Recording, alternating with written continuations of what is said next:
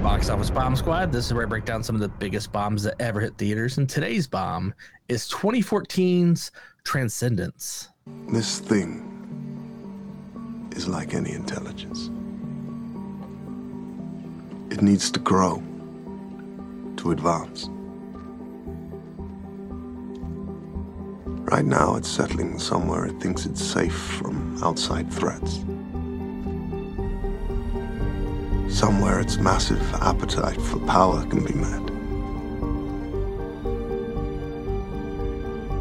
But it will want more than that.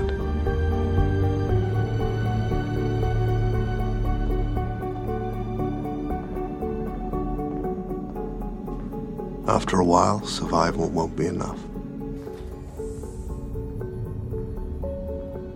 It will expand, evolve, influence. Perhaps the entire world. A little longer than our normal intro, but I thought it was relevant considering the fear of AI at the moment. And Paul Bettany does in this movie, and rightfully so, kind of portray that fear pretty good about what it could be. So thought that was interesting. Interesting that this movie came up at this time. But anyway, this movie debuted 4th in its opening weekend. Unfortunately, this is what it had to compete against, which is weird, by the way, because like I don't even know some of these movies. Winter Soldier, which we all know that. Mm-hmm. Rio 2, didn't even know Rio had a sequel, but it failed, that one. And then Heaven is for Real, which I've never heard of. Yeah, I haven't heard of that. So I was one. like, okay. And then it fell to 7th in its second week after The Other Woman, Brick Mansions, and The Quiet Ones came out. After everything, it ended with $103 million on a $150 million budget. So it was just a failure from beginning to end. It's set in the far-flung future of 2021. I always like it whenever a movie's set in the future that is just a couple years ago.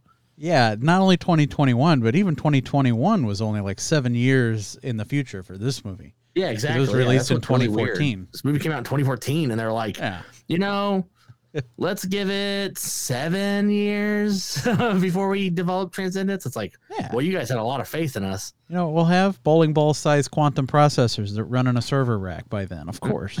Yeah, of course. We'll have oddly dark lighting in all rooms, but everyone's got a weird soft glow on them. That's what we're going to have in 2021. First off, you know what? Let's talk about it, and then I'll get into that. You know how many fucking bugs Dave Bautista has to stay that big? So many probes in so many holes. That reminds me of a big... Had to be an ass joke. Oh my God, let's talk about it. I hate the lighting in this film. I mean, it's not awesome.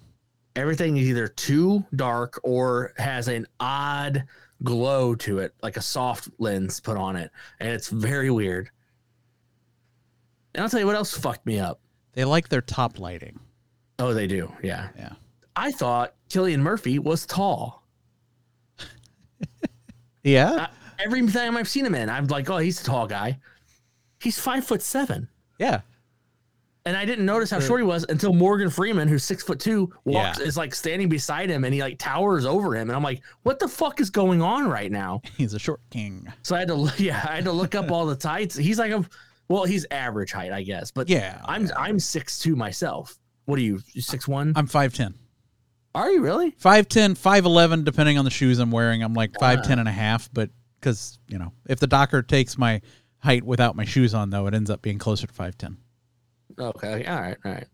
You are definitely taller than I am. I know that. Oh, yeah.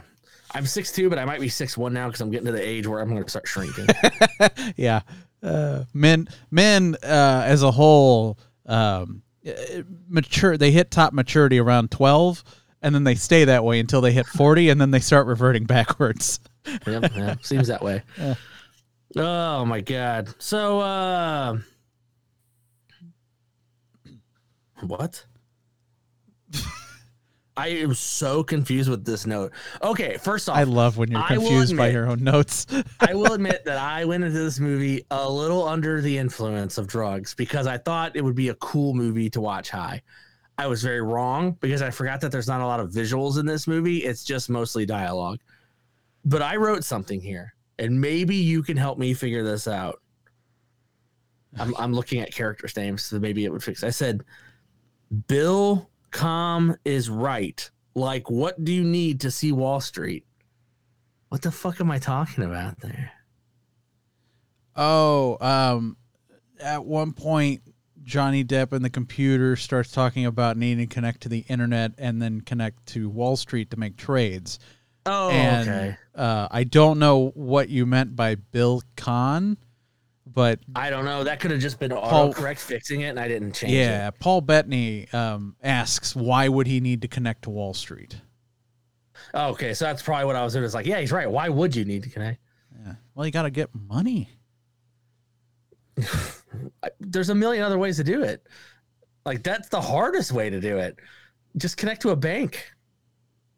I mean, it's true. Yeah, I It's mean, true, but that's the legal way to do it. Oh, they bring up Elon Musk in this movie, and I'm like, boy, if you guys only knew what he'd end up becoming.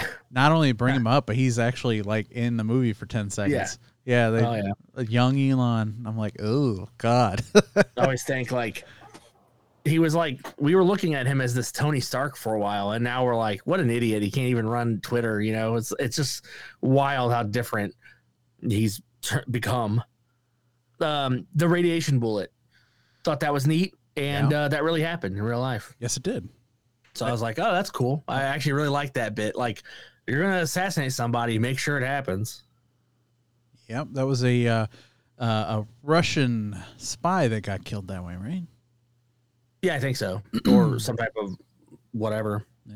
Yeah. Clifton Collins is in this movie, and I thought that was fun. He's the guy who gets the shit beat out of him and gets resurrected with the robot stuff and becomes the first like weird like cross-human person. He gets that weird gross robo scab on his head. Meta-human. Yeah. When he like lifts up that thing, I'm like, oh, so they're like super strong and shit. That's probably going to come into play. Not really. A lot of this movie has bits that never come back. And I'm like, but then they're like, remember that Faraday cage we talked about? Here it is. And you're like, oh, okay. The amount of like Jesus references to Johnny Depp's character is wild in this. It's a Christ parable. The whole story is from beginning to end. Because he's like healing blind and helping that one guy in the wheelchair walk again. And well, he dies and then comes back to life. And then, like you said, he literally cures a blind man. Yeah. You know, I mean, the whole story is just textbook Christ parable. I will say, though, I actually enjoyed that this movie's slow. I'm not going to act like it's not. It's slow. It's slow as hell. And I normally don't mind slow movies, but the way this movie is slow without anything going on that's all that interesting, it's mostly an argument between three people. Well, between two people and an AI on whether or not that AI, which is a copy of a man's brain, is that man. That's the in and outs of this movie, basically. But then other shit happens, including a weird turn in Act 3. This movie picks up a strong horror vibe with the enhanced humans. Like, they're kind of zombie-like and stuff, and they're like ripping through things to get to people. And I'm like, interesting. That's an interesting like twist there that I didn't expect. Is this like kind of a horror feeling to it? Yeah, but it's true. But overall, I gotta say, this movie was a challenge to get through the second time. I remember liking this. Okay. And I don't know if my attention span was fucked up because of the drugs, frankly, or if it was because of something else. But I was like, I am having trouble following. I'm having trouble paying attention. I'm having trouble telling the difference between some of the characters for some reason. Cole Hauser's in here. Yep. And I was like, oh, Cole Hauser, because we'll get to the 5 Joe in a little bit. But when I saw Cole Hauser, I was like, cool, I could use my Cole Hauser connection again. And then I noticed somebody else in the movie, so I changed my mind. Yeah. Lots of people in this movie that are like, oh, what do you call it? There's a lot of Christopher Nolanites in this film. Yeah. Like Paul Bettany's been in some Nolan films, Morgan Freeman, Cillian Murphy. I think Kate Mara, and I know Josh Stewart's been in a lot of them, like as a side character. And I'm like, there's a lot of Christopher Nolan people in here, but then it's definitely not a Christopher Nolan movie because Christopher Nolan movies are very good, and this was just okay. So, and I'm sorry, I know you actually like this movie. I do. I really do. I know you're actually a fan. I am. I was trying to let you get it all out of the way. Explain, help me understand why you like it so much. Like, tell me the things about it that you thought were like interesting or different or cool that maybe I'm not seeing. So, first of all, there are nuances that I don't think a lot of people understand. For instance, the fact that one of the main complaints I hear is that Johnny Depp in the movie, even before he is in a computer, is very like wooden. He doesn't. I get that. He's a sociopath. He is. He's on the spectrum, and because at one point he like is shown openly not understanding and not being able to interpret lies, and he just goes with it. And it's like, this is a man who understands complex when that one guy in the AI. audience asked him about playing God, most people would have the common decency out of respect for religious people, even if you're not religious, to go, oh, I'm not doing that. I'm just, these are the gifts that God gave us, some shit like that. But instead he's like, yeah, I am. That's what we do. Yeah, and the guy says, so you're trying to create your own God. And he says, well, that's interesting. Isn't that what humans always do? Which is a really weird line, very robotic line. It is. I have no issues with that. I will admit that Johnny Depp isn't trying very hard in this movie, but I understand why, because that's his character. Yeah. Paul Bettany not trying bothers me because he's supposed to be the human in this. Yeah, so he should be sheer emotion. Yeah, whereas he never Depp really should be gets there. Just logic. Rebecca Hall is more human. She gets pissed at him when he's like, that's not really Will. Yeah. And she's like, how dare you? And kicks him out and everything. Like, she's the more human part. She's supposed to be our middle ground person, but I felt completely opposite. Yeah. So my favorite parts of the movie, just in general, like base ideas, are the question of what makes us who we are. That in itself is just an incredibly interesting thought experiment idea. I won't lie to you. On paper, I love this idea. Right? Just the movie didn't do it for me. Sure. And I love the idea of like what makes you human. Like just because it's your thought process and everything like that, is that still you? Like,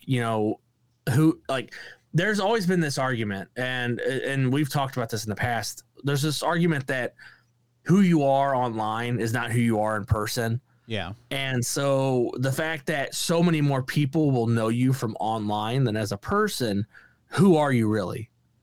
Exactly. Right? Yeah. And this brings that up a whole nother gear of, imagine if you don't physically have a body. Imagine that online persona being your entire persona, but you were a person previously. Mm-hmm. Then who is who? Yeah. And I always find that interesting. You made your online persona. So part of you is in there. Same situation as part of Johnny Depp is in the computer, his memories and stuff like that. Well, even on here, as content creators such as ourselves, we amplify parts of our personality to be characters. I don't get angry that easy. I really don't. But in here, it makes more sense for me to get to that point, to be that passionate and to kind of get mad. And like, shockingly, I always tell people, I'm like, Jesse's one of the smartest people I know. But you almost play a buffoon at some points in this. And I'm like, it's a character. He's not really that like, oh, I guess I just like it all. Like, he does have discerning taste. It's just like, it's funnier to not have discerning taste. Right. Especially if I'm getting mad about it. Right. And I tell people all the time, I'm like, you play characters. Your favorite online people, they all play characters. Yeah, they are. A lot of it is them, but it's not all them. And in this movie kind of plays with like that parasocial relationship to a like an nth degree, which I found very interesting. Sure. But here's the problem. The movie Her did it better with the phone AI. I did like Her quite a bit. The only thing Transcendence, I put them equal for me, but the only reason Transcendence stays on the same playing field as Her for me is because it also adds in one of my favorite things of all time, when The entire world is against the smart guy, and he fucking wins. Oh, yeah. I mean, he gets what he wants. Yeah. He saves the world, and everyone else looks dumb. And he gets into that sunflower at the end. Right. Maybe. Or whatever that is. I'm not exactly sure what they're trying to do there. They're showing that the Faraday cage protected the nanites that were in the garden from the virus. That's right. Yeah. So that his consciousness and her consciousness still exist together in the nanites in the garden. That's right. It's the Garden of Eden. That's a way easier way of explaining it than what I was going to say. Yeah. So they're still together. They're together, and they're in their garden where he built from the ground up to give them time away from the world together. So it is the perfect ending for them. But how long until that garden is destroyed? I don't know. But see, the thing is, technically, the blackout, and this is a question that I had at the end, the blackout destroyed everything. It shut down the entire world, basically. Which is why we got that intro at the beginning with Bettany kind of walking through the streets of like non-technology New York, which I found that's the movie I wanted to see, by the way.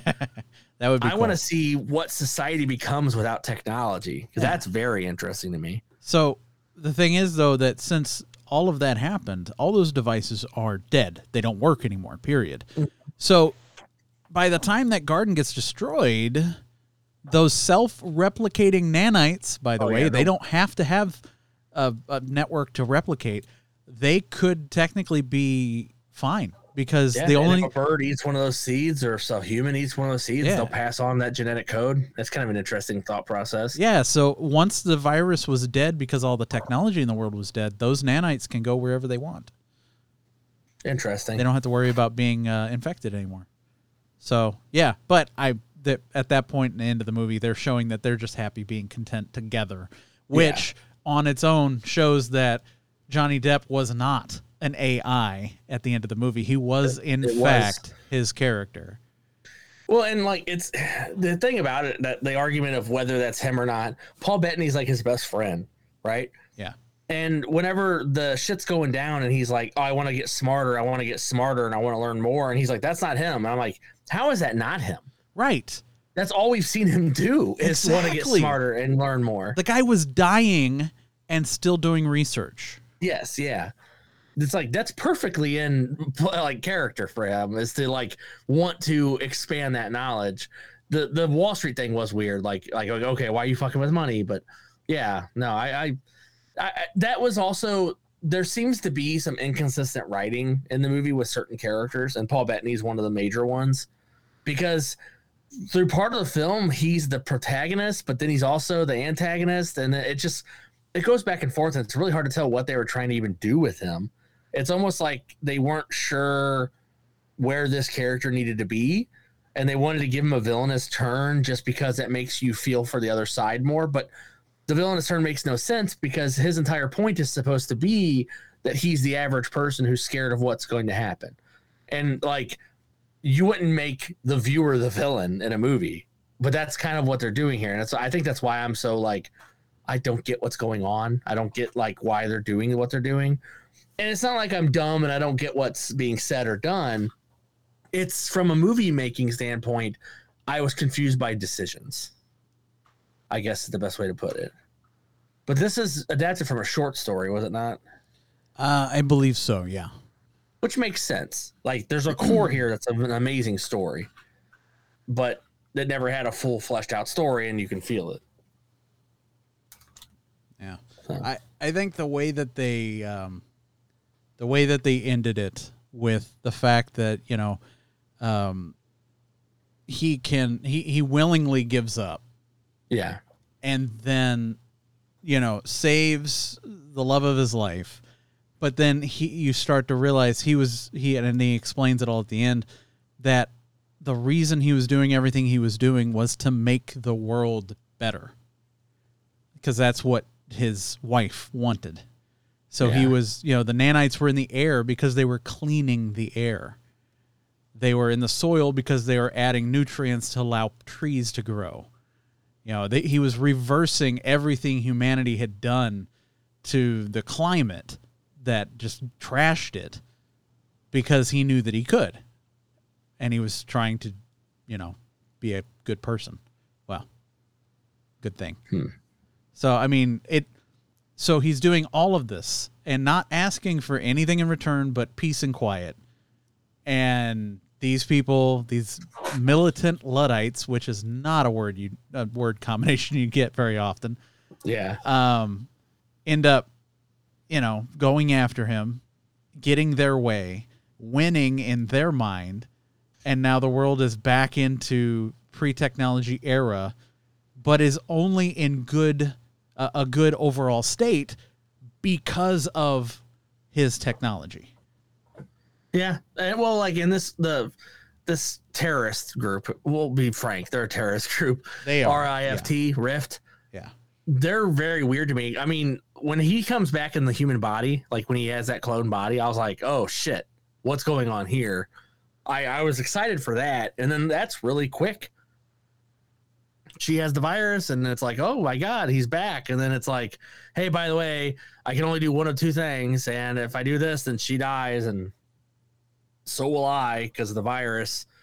But like, it was interesting that, I don't know. There's part of me that's like, I'm on your side where I'm like, yeah, it's funny that he won in the end. But there's also part of me that goes, did he win? Is that really what his goal was? But like, yeah, well, I liked. Yeah, his goal wasn't to win. He just wanted to be happy. True, yeah. But he ends up being happy because, they still escape. But like those nanites. So Max knows that they're in that garden, by the way. Yes. Right? Because he sees the water or sees the oil Yep. be purified, right?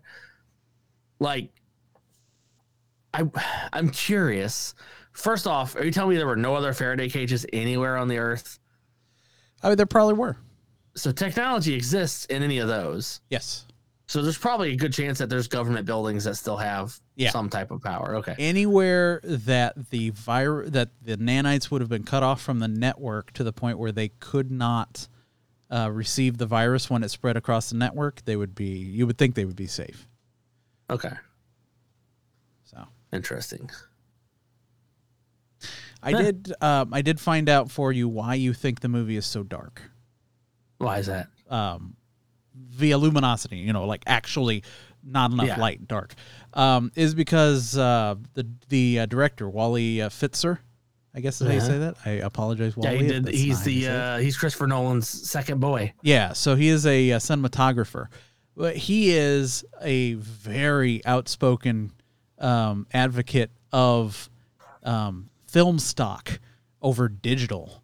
So the movie was shot in instead of anamorphic, or it was shot at anamorphic on 35 millimeter film instead of a digital camera. But he also decided instead of finishing the film digitally, he went out and actually had it finished photochemically, old school.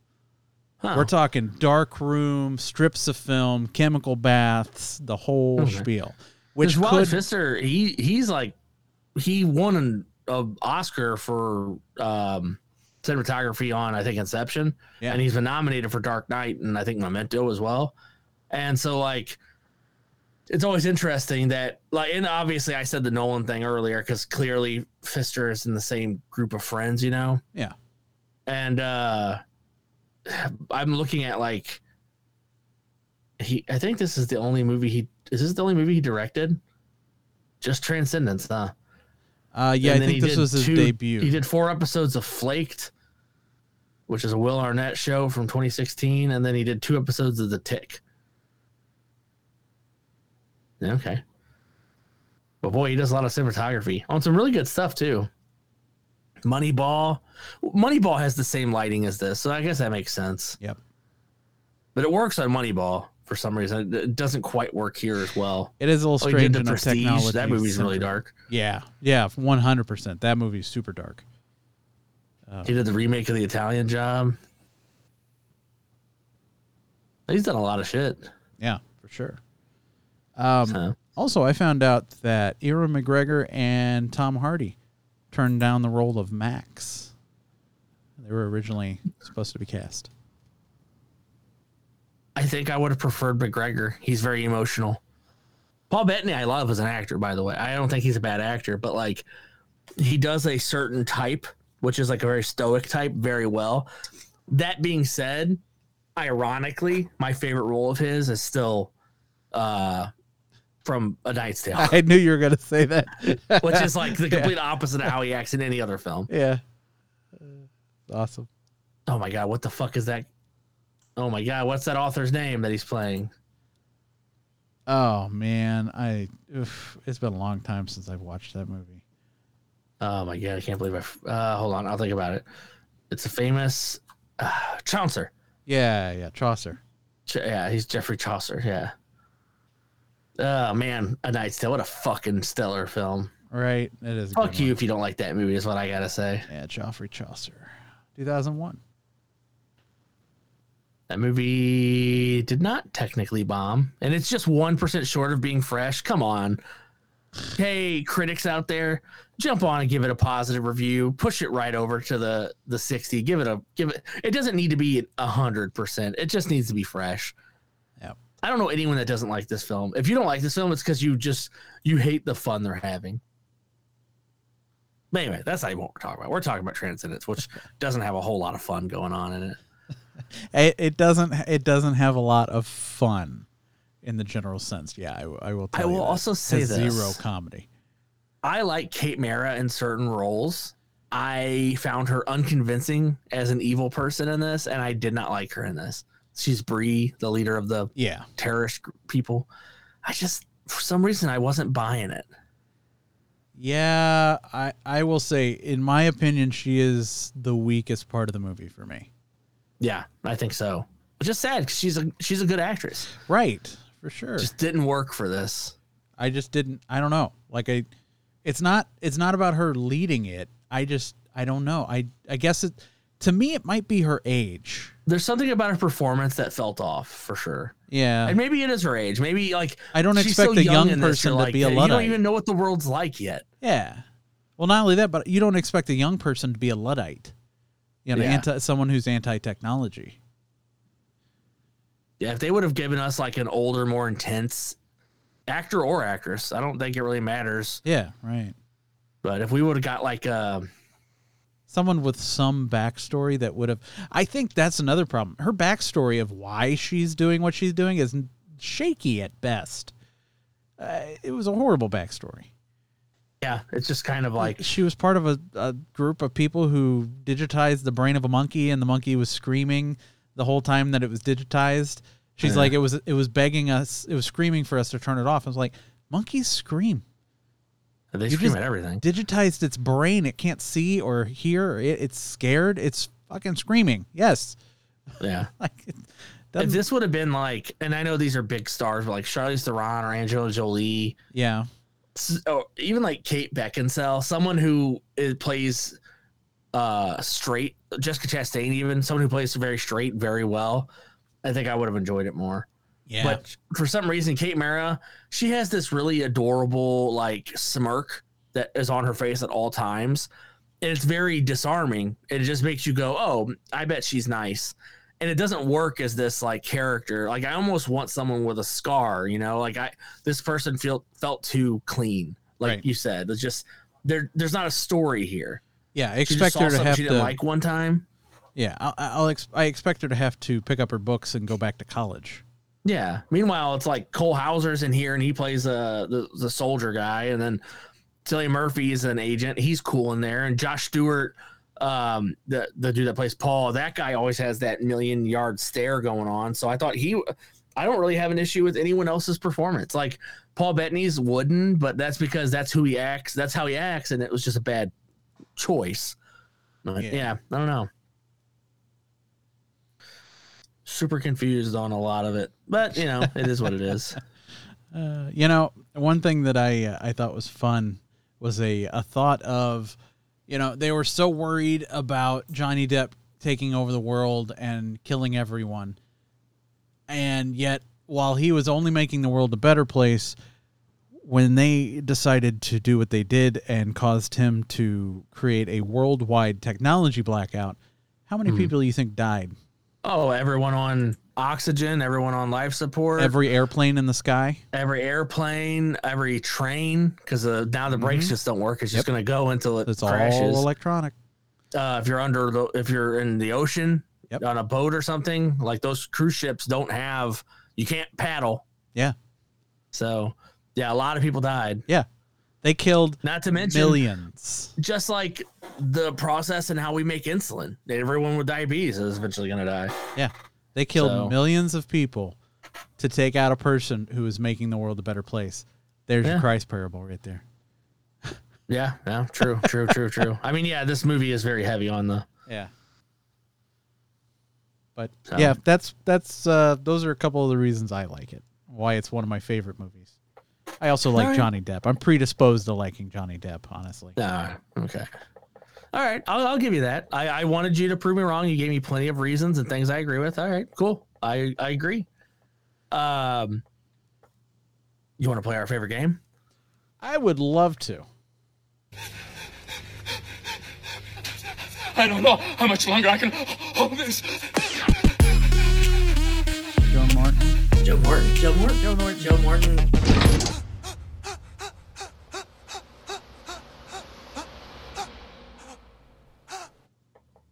And it's your turn. I'm first. You are first. All right. Well, I'm pretty sure I know what you're going to do because you're predisposed to like him. So I am going to choose as my person, Xander Berkeley. He played the older doctor early on that gets strangled to death by the bad guys. Yeah, which when you mentioned that, it rocked my world because I didn't realize it was him until you mentioned it. And Xander Berkeley, for those who know, was in Terminator 2. He's the foster dad who gets the spike through his mouth while drinking the gallon of milk or the carton of milk. So, and guess who else is in that? Joe Morton. So that's my one. Jesse, I know you also got it in one, but please explain your one.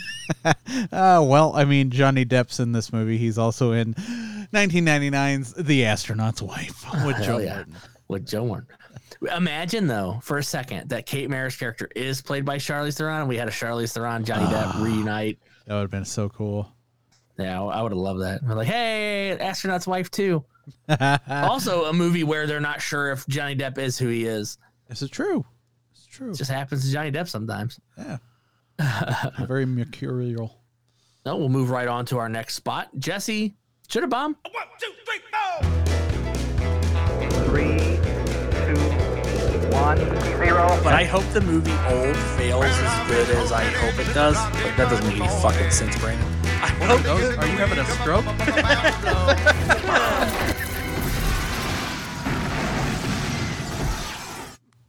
I mean, I think we all know.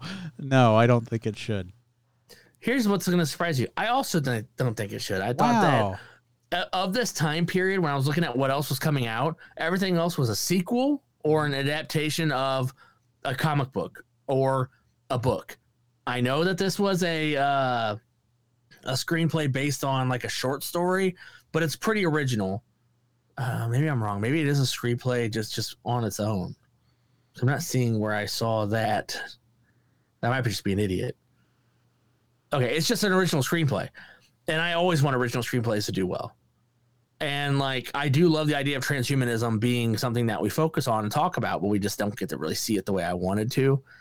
And when I see some of the people that like were supposed to be in this film, like James McAvoy or Noomi Rapace, Christoph Waltz, I was like, holy shit, the people that we didn't get are insane.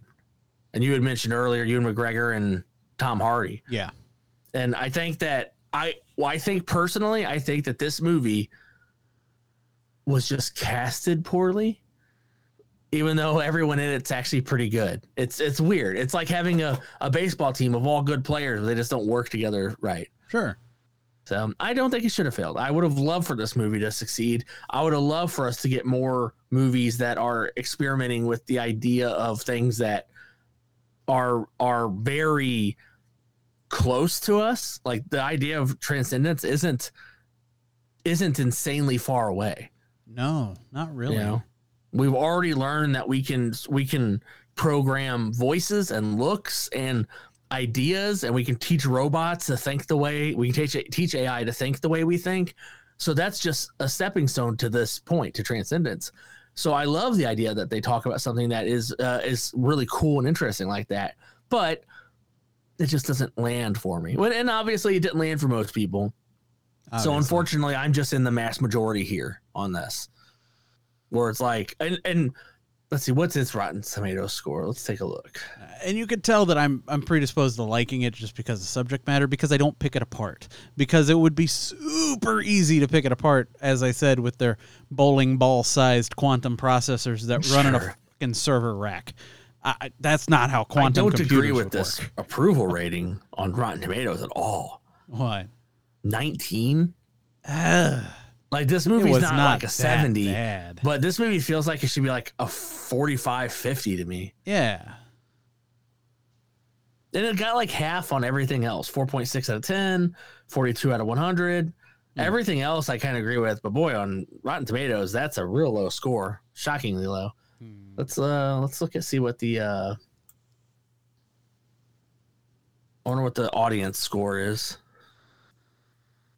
Yeah, I'd be curious. I didn't see this movie when it was in theaters. I will say that. I watched it later.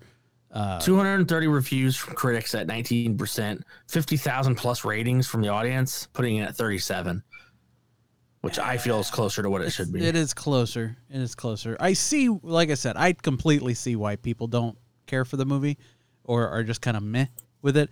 It could be more exciting, could be faster, could have more things going on. There are a lot of moments that are just kind of cerebral. You're just having to think about them and think about the implications instead of them explaining them to you. And that's not what most people go to the movies for. It's honestly not what I go to the movies for. But here's the issue I have with that. This movie that is a lot of dialogue and argument on whether or not something is right is literally the fucking foundation of the movie Oppenheimer by Christopher Nolan, oddly enough. And it is done in such a way that I think it's going to be considered one of the classic films. I think that movie is going to be put into the AFI Top 100 films of all time. Don't ruin the ending for me. I haven't seen it yet. I didn't want to go see it, though. I'll give that credit. I'll give that movie credit so much for one thing. It is something that I know exactly what's going to happen, and I still had tension. That's the sign of a good movie right there. Yeah, because like there's a moment where I'm like, oh, fuck, is it going to work? And I'm like, I know it's going to work. What the fuck am I talking about? This happened already. But, oh, by the way, just so you know, Knight's Tale, 80% audience score. Just saying. That's pretty good. You got Paul Bettany, Alan Tudyk, and Heath Ledger. What more you need? You got Mark Addy, too. Love me some Mark Addy. Hell yeah. And it's got the guy who's been in a couple movies, Rufus Sewell, as the villain. Love him as a villain. Yep. And then James Purefoy, who we've had on here before with John Carter, is in it. Oh, yeah, that's right. Yep. But anyway, that's you know what about that movie that always baffles me? I really like Shannon Sossamon, the female lead. And like that bitch has not done like anything else. She was like this, Kiss Kiss Bang Bang, and I think she's in Sinister. And I don't think I've seen her in anything else. Like 3 films. Wow. But I thought she's really good, so I don't know. But anyway. I almost skipped a whole entire subject. Well, I guess next step is going to be what's next, Jesse? Excuse me. Sorry, I hate to interrupt. But thing is, have you eaten? It's not that I don't like visitors. I like visitors as much as the next Hobbit, but I do like to know them before they come visiting. What's this? I don't know. I just thought it'd be cheese. That was from The Hobbit, 2012. The next movie is not that. It is 2022's Babylon. Oh, wow. I will admit, Babylon is a film that I often get confused with. Oh my God, what was the one that we just watched with Margot Robbie? Oh, Amsterdam. Yeah, Amsterdam. It makes sense. Yeah. The cover art on them looks the same. It's got the same color grading. There's something This about one, that movie that always it's gets also me got Margot confused. Robbie. Oh yeah, Margot Robbie's in, and it's like the same time period. That would I be think. that would be why. Yeah, we got Brad Pitt, Margot Robbie, Jean Smart, Olivia Wilde. Oh, I haven't seen Brad her in Pitt, anything oh. lately. Oh yeah, Tobey Maguire's in this. Jimmy Ortega. Samara Weaving and Margot Robbie are in this film. Well, that's just going to prove that I'm wrong, that they're not the same person. Flea is in it. Spike Jonze is in it too. Wow. Spike Jonze, who directed all the Jackass films. Also, Lucas Haas is in here. He was just in Transcendence. Nice. So interesting. I have not seen this at all. So this will be interesting. I have seen. Oh, It's Eric Roberts 3 is in it? hours Fuck long. yeah. Eric Roberts is good stuff. 3 hours long, though. Oof, one of those, huh? A tale of outsized ambition and outrageous excess. It traces the rise and fall of multiple characters during an era of unbridled decadence and depravity in early Hollywood. Hell yeah, I like it. All right, well, cool. Yeah. Well, Jesse, now that we know what we're doing next week, and I know that people are probably like, "Holy shit, those guys just kind of disappeared." We had a lot of shit going on, just so you guys know. Yeah, life grabbed a spatula and slapped us right in the fucking forehead. Oh yeah, it was a very bad timing between the both of us. So anyway, what have you been doing? What have you been watching? What have you been reading? So, what you watching? Do I know they're bad? Yes, I know they're bad. Do I accept that they're bad? Yes, I accept that they're bad. 1999's The Astronaut's Wife. I had to use it. So, I think I'm first. You are. I went and saw Barbie. I think the last time we were here, I talked about Oppenheimer. Yeah, you did. You got the duo. Yep. Oh yeah, I saw both. Barbenheimer. Barbie is fantastic. Is it? Maybe I need to look back at this year's movies. It might be my favorite movie of the year. That's awesome. It's done, and when I tell you, you aren't whatever you think this movie's about, you're wrong. It's very, very different. Awesome. I'm excited. Really enjoy it. And holy shit, I would not be surprised at all if Margot Robbie got nominated for an Oscar. I don't know if she'll win, but there might be a good chance that fucking Gosling wins. This character he plays in this film is so interesting. Really? I like Ryan Gosling a lot. He is so good in this. You need to go see it. You'll love it. I plan on seeing it. It's about trying to learn where you belong and like the people that get hurt whenever you climb the ladder, the people that get hurt. Okay. And how easy that is to like be a thing that you do to people and you don't even realize you're doing it. And the whole movie, there's definitely some political push in the film about how the patriarchy works. The patriarchy is an ongoing joke in the film. But it's done in such a way that it tries to get you to understand of isn't it weird that it's this way? But that is the way it is. Like when you were in Barbie Land, everything is ran by the Barbies. Everything. The Barbies are everything. They make all the laws. They do everything. And when you're watching it and you see like a Ken who's like, I don't have a place in this world because the Barbies have everything. So what am I supposed to do? It's an interesting view because what they're trying to do is kind of flip-flop that on how the patriarchy works in our society with women. Sure. And there is a line of dialogue in this film. First off, there's so many funny bits. Like, I want a shirt where Ken is wearing 2 pairs of sunglasses and he says, every night is for the boys. Because that line, when it's delivered, is so good. But when they get to the real world, they're in their, like, weird neon 80s, like, spandex get-ups, skating. And she's like, everyone's looking at us. He goes, yeah, but it's like admiration. I love it. It doesn't feel weird or creepy at all. She goes, no. what I'm getting is definitely weird and creepy because it's like that's the difference between a man and a woman is like when you see a big buff man, you're like, oh, that guy's strong, and you kind of like give him positives. But if you see a woman who's in really good shape, you're like, oh, dude, she's so hot, and it's all like creepily sexual. The movie does so much with those like little jokes, and then of course, as always, fucking what's his name delivers. Oh my god. Scott Pilgrim. Can't think of his name right now. Michael Cera. Yeah, Michael Cera. Yeah, Michael Cera delivers really good in it. He's very funny as Alan. I absolutely suggest the movie to anybody.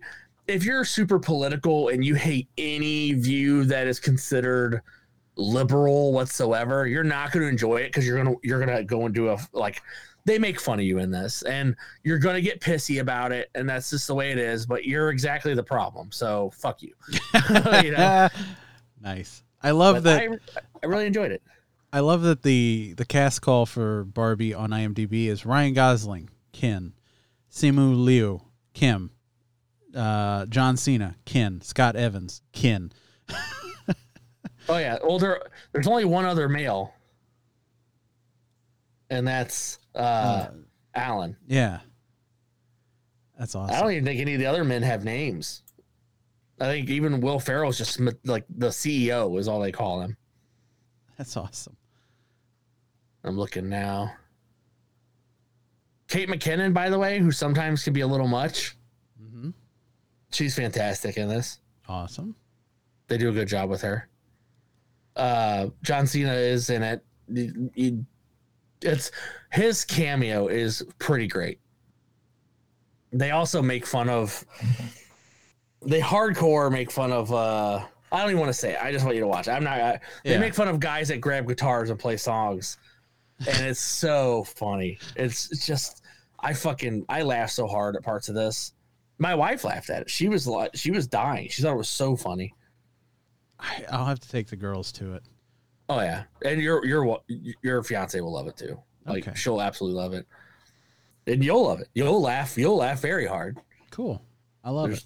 No Juno bits to it. You know. Fantastic. I've also just watched Ahsoka. Okay. Yeah. I have I not don't know if yet. you've seen it. I have not yet. No. Yeah, it's I really like what they're doing with certain things, but something felt missing out of it. But it's also the first 2 episodes, so I don't want to judge it on that.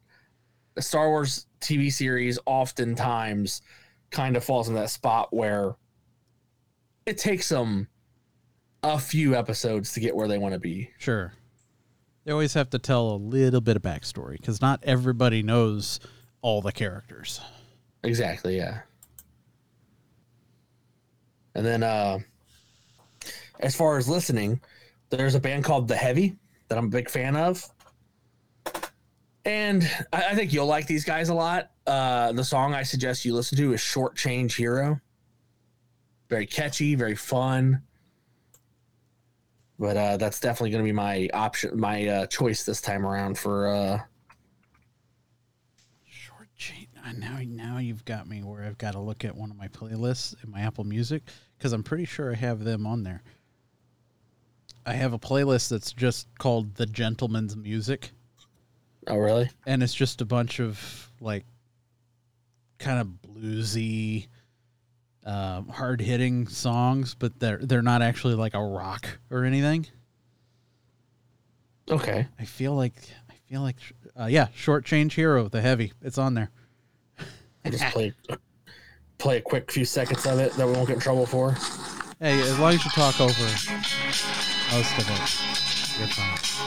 It's got a Yeah, very guitars, lone driving beat to it. good stuff. As long as we're talking over it. That's exactly. Yeah. Yeah, I mean, and the voice on that, it's just so Oh, yeah. good. So I'm good. always a fan of that type of voice. Yeah, it's got a good jazzy, bluesy thing going on. Good Oh, stuff, for man. sure. Yeah, and their whole discography is very good. By the way, it's not just that one song. Okay, Like, listen to a bunch of shit by them, you'll love it. So anyway, that's what I'm doing. What are you doing? cool. Oh man, All right, so I'll start from the bottom because it's easier that way. So the book is Odd Thomas by Dean Koontz. I've read it and seen the film adaptation with Anton Yelchin. They're both very good. They did a fantastic job with the movie. It represents the book very well. The book just has a little bit more meat to it. Definitely, read the book, then watch the movie because it was fantastic. R.I.P. Anton. Yeah, that's pretty wild. That sucked. Then the movie that I most recently watched, I watched Cobweb. I saw it's spoopy season, so you gotta watch spoopy movies when it's spoopy season. I saw something about this. Yeah, a horror movie. 8-year-old boy tries to investigate the mysterious knocking sounds that are coming from inside the wall of his house, unveiling a dark secret that his sinister parents have kept hidden from him. Have you ever seen the movie Offspring or The Woman, which is the sequel to it? I don't think I have. They're pretty good scary films. They're just done really creepy. Okay, that's how this is. It's very. It's got some obvious jump scare type stuff and everything. Is that Lizzie Kaplan? Yes, it is, and Anthony Starr. Because I fiend to see him in something else. So as soon as I saw his face attached to this movie, I'm like, I don't even care. I'm watching it. Because is he a good guy in it? Within reason, is he because he always plays the worst people. He's not a great guy. Oh. But that's kind of the thing of the movie. Everybody in the movie, except for one character, is kind of gray. They're not necessarily inherently bad, but they're not necessarily inherently good. Like their experiences and life end up making them the way they are, and they're kind of in the middle. They do bad things, but are they doing those bad things for good reasons? That's the question it kind of makes you ask. So it's very good. If you have a chance to watch it, check it out. It does, it has all the pinnings of a Halloween movie.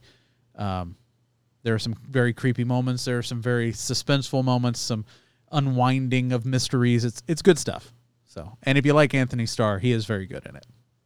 So, and then the thing that's been taking up the majority of my life, Baldur's Gate 3. I have played so much Baldur's Gate 3. I don't it's have depressing. It yet. And I want to play it so bad. It's so good. It's just so, if you like Dungeons and Dragons, it's just so damn good. I watched, there's a guy that fucked with a genie in that game, and he got turned into a wheel of cheese, and he's playing the game now as the wheel of cheese. The wheel of cheese. Yeah. Yep. That can happen. Have you seen the video of the guy that was a halfling, and he got his sneak really high up, and then he just got every explosive barrel he could and planted them all 15 feet within each other in the first dungeon. Yeah. And then just goes to the very front of the dungeon and throws a bomb, and it just kills everything in the dungeon. Yeah. So his very first dungeon, he just wipes it clean by fucking napalming it. It's so good, man. So good. I have 24 hours on record so far, which is a drop in the bucket for most people. Oh, yeah. But still, me being able to play a game for 24 hours from then to now, let me tell you, pushing 40 and playing video games for that amount of time since they were released only, not even a month ago, you got to make some sacrifices. And I decided to sacrifice sleep. So, yeah, been very tired recently. See, my body doesn't let me sacrifice sleep. I just fall asleep. Yeah, because here's the thing. I can either sit there uncomfortably and I'll stay awake and play, or I can sit there comfortably, but the problem is there's a good chance my body will go, yes, time to lull you to sleep. I have relaxation games that are made to put me to sleep. Farm Simulator 22 is one of those, and Minecraft is that for me. Oh, the music in that one, man. That'll Here's get you what's every even time. better. You can play Minecraft with a Skyrim skin. So you get Skyrim music, but you get the like calmness of Minecraft. That's fantastic. It's the best of both worlds, man. Yeah. And when it rains in that game, Oh, it's good. with Skyrim music going, I'm fighting every bit to stay awake Hell yeah. in a good way. Yeah, when I play Farm Simulator and fall asleep, I wake up to suddenly be in the middle of a cornfield with just a circle. You just fell asleep with a wheel. Yeah, it just goes to the side, and then I'm just doing circles in the field, and I got a big brown circle where I've worn down to the dirt. I've done that with Diablo 4. I've played and like kind of dozed, and then all of a sudden I'm like, where the hell am I? Because I just leaned on the stick, and I just ran. That's awesome. And I'm like, I don't know where I'm at anymore. It's good Oh, stuff. man. So yeah, that's my game right now. Baldur's Gate 3. Phasmophobia did get an update. I'm sure that's what I'll be playing on the next episode. There's no chance I'm not. Curious if because obviously you're playing it on PC. I am curious if the PS5 version of Baldur's Gate that we're getting like next month, I'm curious if it's as good. I think it will be very good. I'm playing on PC a little. I'm actually playing on Steam Deck a lot because it's such a good game to be able to take with you, and it has a controller mode built into it. And it runs that level of. It runs it impressively well. Wow. Yeah, I might be able to play it on my computer. Hell. Yeah, it doesn't take a hell of a lot. I mean, if I play it on computer, I'm a Mac user, so I don't get a lot of gaming, unfortunately, natively. Sure. So I use GeForce Now to play it. Okay. On GeForce Now, you can play it full settings and go crazy, and it plays really well. But there is a Mac version coming out alongside the PlayStation 5 version, like September 6th, I think, or something like that. So I'm looking forward to that, too. But, yeah, the Steam Deck plays it fantastically. I was recently out of town for business and took the Steam Deck and played that like every night. Interesting. Yeah. I was thinking about getting. How much are those Steam Decks now? If you get them brand new, I think the entry level one is like $350, $400, something like that. But they are starting to sell them certified refurbished if you can find them in stock. And that takes off like 20%. No, okay. So they end up being quite a bit cheaper. Looks like $400 for the 64 gigabyte base model, $529 for the 256 gigabyte step up. The only difference between those two is the storage space. That is it. Everything else is exactly the same. Is it got expandable storage place or no?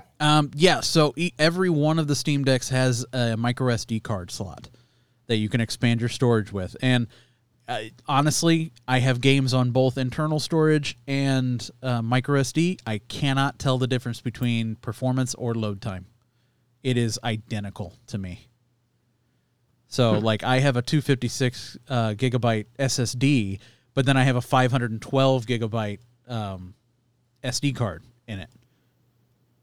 And then the top tier model has like an anti-glare screen and 512 gigs of SSD storage, and it's like $650.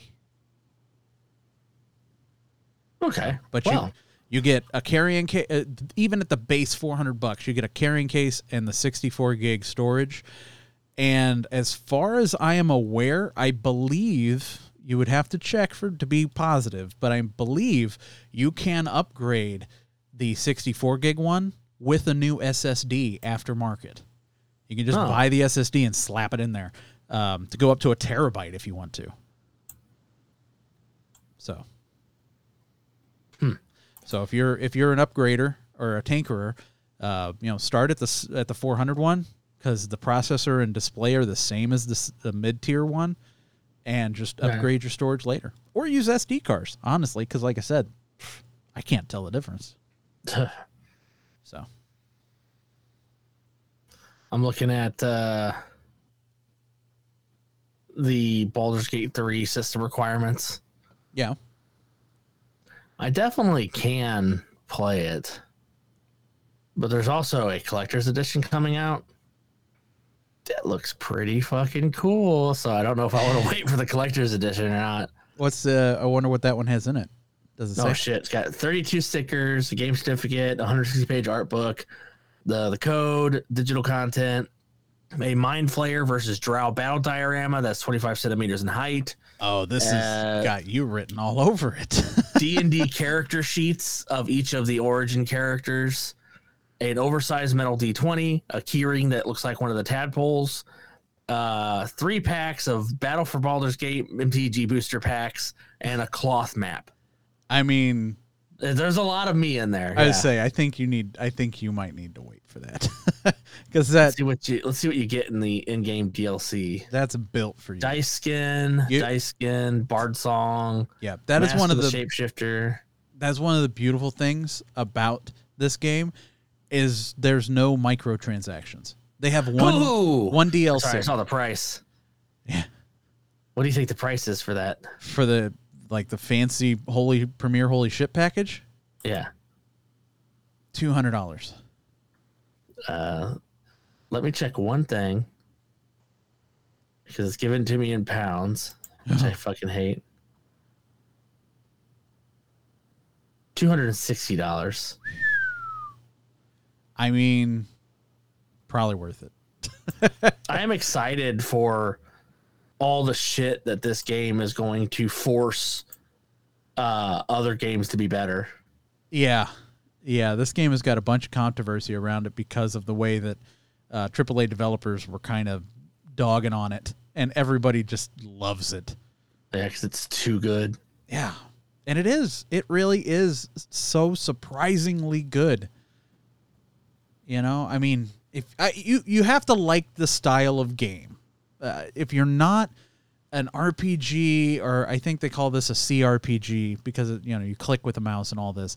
If you're not that kind of gamer, you probably won't like it. I wonder how it's going to port over to systems. I think it will probably do pretty well as far as because, like I said, even me, I have been playing it with a controller, even on PC.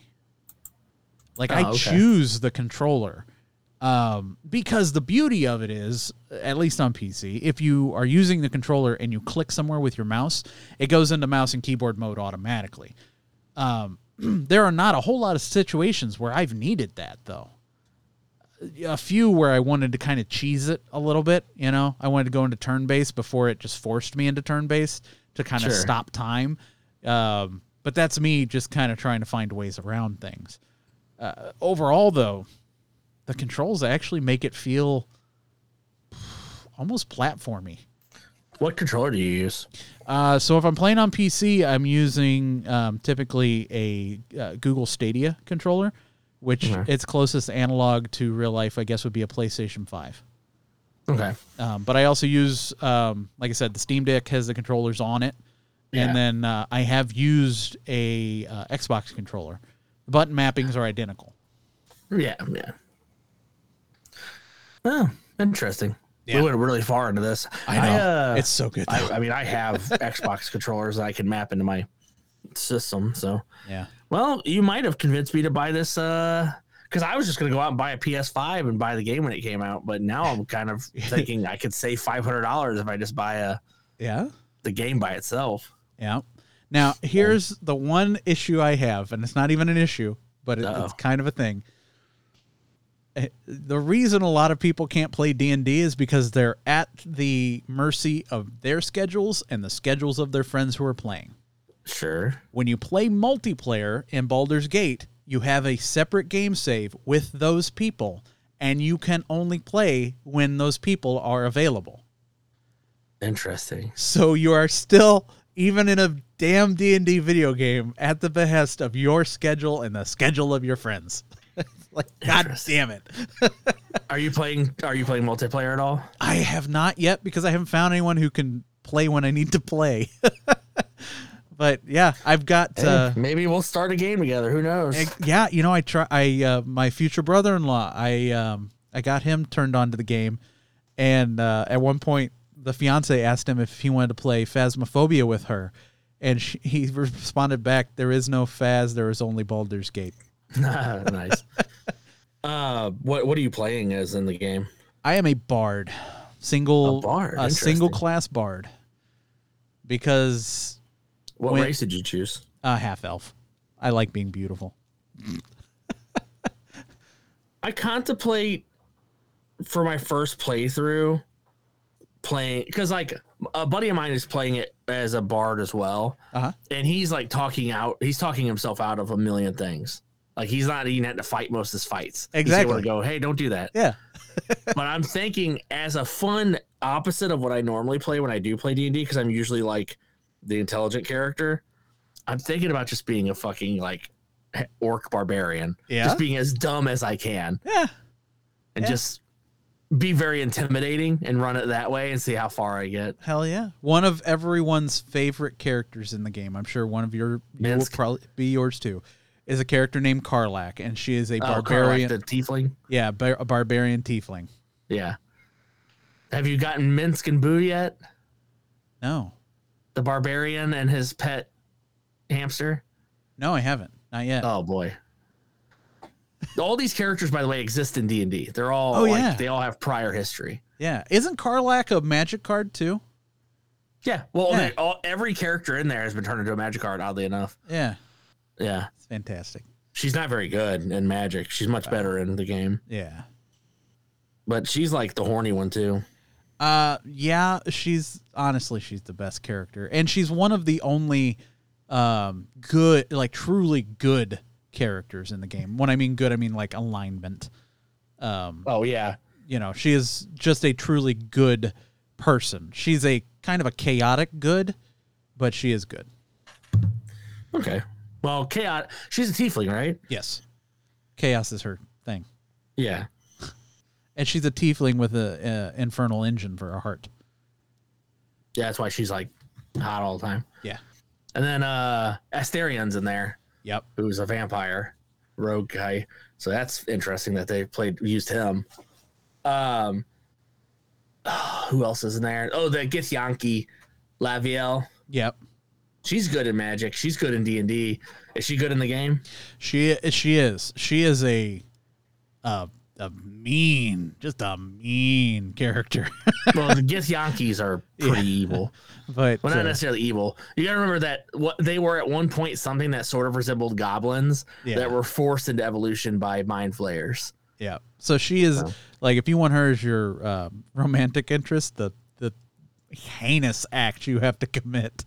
It's just horrible. Maybe I will play evil. I never play evil. I don't either. They've got a version you can play called the Dark Urge. You didn't kick the squirrel? I did. I know. I haven't encountered a squirrel yet, actually, but I won't kick it.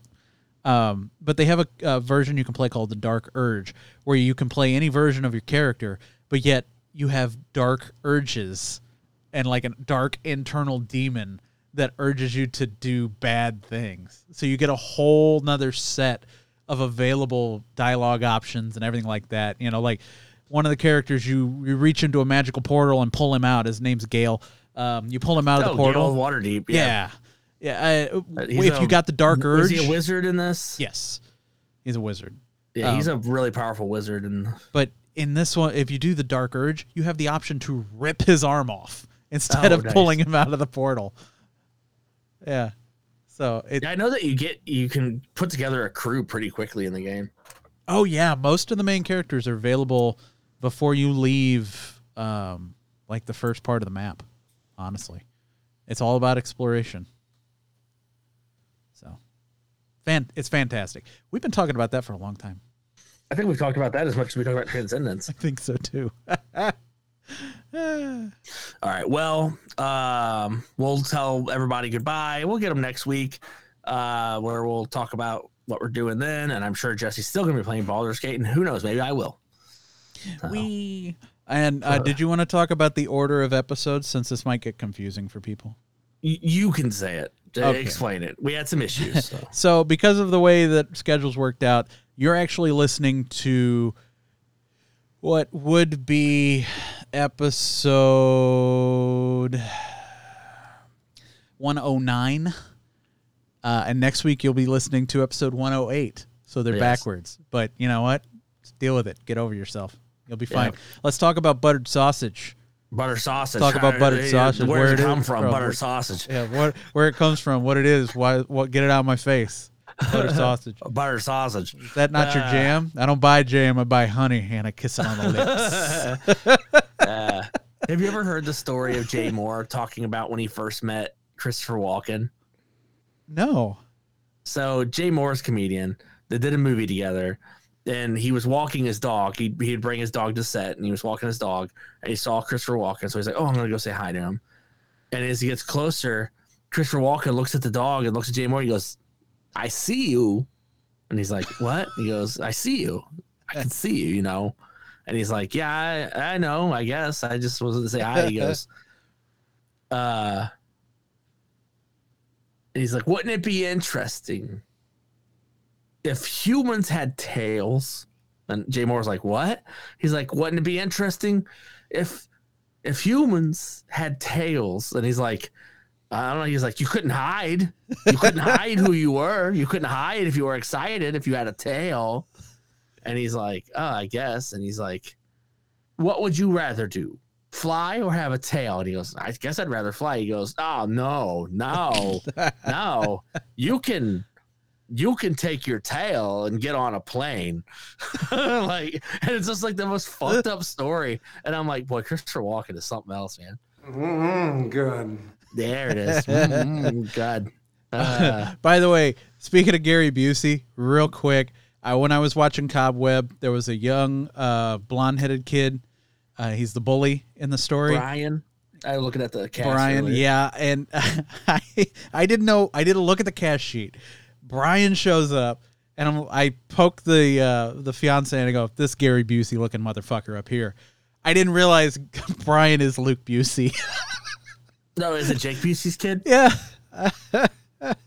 Those Buseys have a very distinct look to them. Yeah. I was like, oh, Their teeth shit, are way too it's big for actually their a bodies. Busey. That's pretty funny. Talk about butter sausage. People that don't know that meme are gonna be like, "What the fuck are they talking about?" You could be a spiritual leader. All you have to do is zip up your pants and learn how to eat burritos backwards. Remember that. Now, having said that, made fun of Gary Busey, I still think that's what I needed. I needed buttered sausage in my life right now. Yeah, it's just fun. It's one of those things that when it happened, all I saw was the buttered sausage bit, and I'm like, okay, what the fuck is this from? And what is out of context here that I'm not understanding? Yeah. And then when you watch it, you go, no, there was nothing out of context. No. He just says it. He just says it.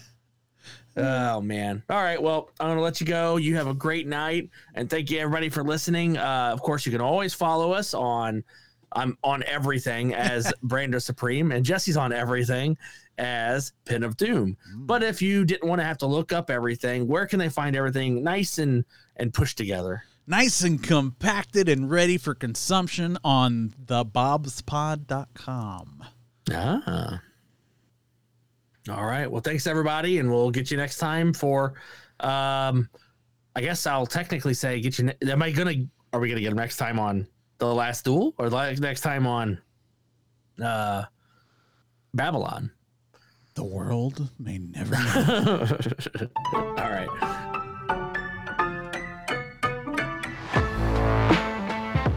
What the fuck are her powers? Do you want laser raptors? Because that's how you get laser raptors. I hate Juno so much. How did they fit in there? You the man, Whip.